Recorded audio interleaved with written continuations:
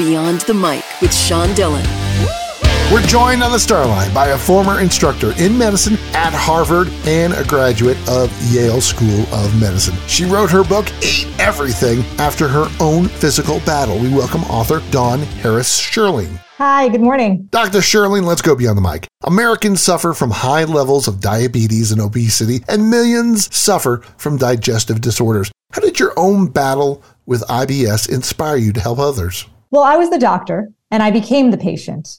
I started struggling with the symptoms of irritable bowel syndrome shortly after having my second child, and I attribute it just to my body changing, and I was going to have to deal with all the discomfort and craziness that my patients had to deal with. I tried doing the things I had told my patients to do, tried restricting certain foods like gluten, doing something called a low FODMAP diet, which is incredibly hard to follow, and I wasn't really getting any better until I took a trip to Italy with my family and was fine there. And this is a story subsequently that I got to hear a lot from people when they travel to other countries, especially those countries that focus on whole foods and less ultra processed foods. People seem to feel a lot better. They don't gain weight.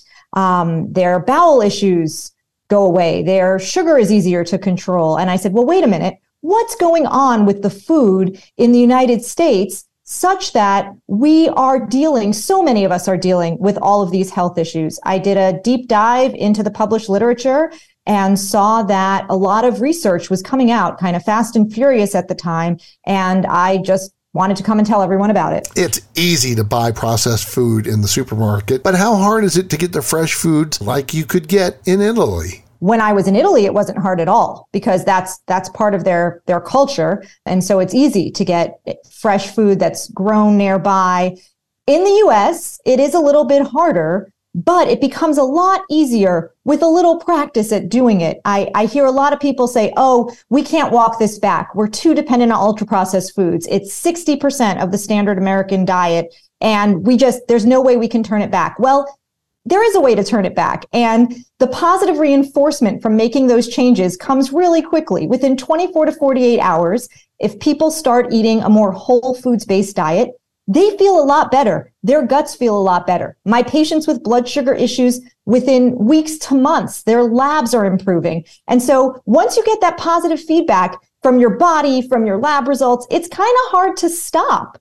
So yes, starting a change can be challenging. And the way to do that is change one thing at a time. Decide today, I'm not going to have the ultra processed dressing in a bottle. I'm going to take 2 minutes and make it myself. Decide that you're going to shred your own cheese the next day.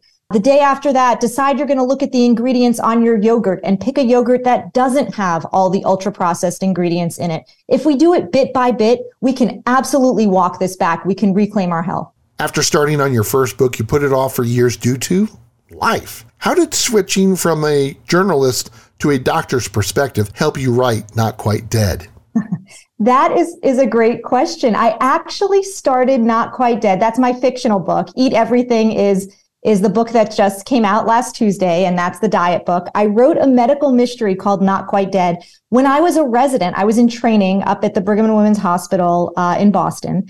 And I actually had some time in my third year to pursue outside interests. And coming from a journalism background, I always loved writing, and that was my outlet. And residency training can be incredibly intense and difficult. And I decided to let out some of those emotions through my writing. And I did write a medical mystery called Not Quite Dead. My personal favorite from the recipe section was the salmon with bruschetta topping. What's your go-to dish? I would have to say all of those are dishes that we love to make in my house. But the one that I make the most often is the homemade granola because my family loves it. Breakfast cereals are something that look like they're supposed to be healthy. They say organic and natural and whole grain, and they're not good for us. They're not healthy for us. When a patient of mine with diabetes comes to the office and tells me that they're eating a Raisin Bran and they think they're doing the right thing and their blood sugars are out of control, and this is not the right thing. We're not doing the right things for ourselves when we're eating these ultra processed products. So I like to make the granola because it's easy, and I like anything easy, right? If it's too hard, I'm not going to do it. So make the granola. We do it about once a week in my house, and it's gone within days. It's a very popular item in my home. Author Dawn Harris Shirling joins us beyond the mic for The Rocking Eight. 8 random questions. Answer with the first thing that comes to your mind. Dr. Shirling, there is no pressure. You met your husband during your residencies. Other than being sleep deprived, what was the one thing that caught your eye about him? We actually met at a dance. He can dance. Very nice. So what's your go-to fruit and veggie?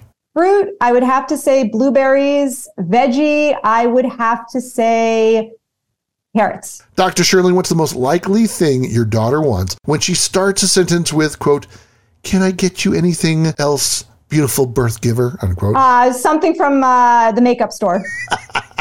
Always the makeup store. What's your one food weakness?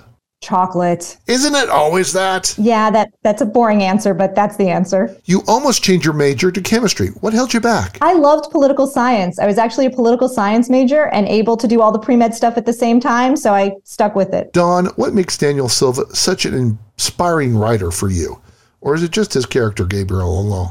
I love Gabriel alone. He is just, everything I am in my alternative life that I haven't lived. You once had a dream of a bookstore that also sold cookies. What would be the signature cookie in your bookstore? Chocolate chip. Just classic chocolate chip is the best. Now you're making me hungry. Biggest secret that some patients are unaware about medicine? That doctors really do care. And sometimes we just don't have the time that we would like to have to spend with them, but that we think about them in our off hours, and we really do care a lot. It's time for One Big Question with Dr. Dawn Harris Shirling beyond the mic. Her book is Eat Everything.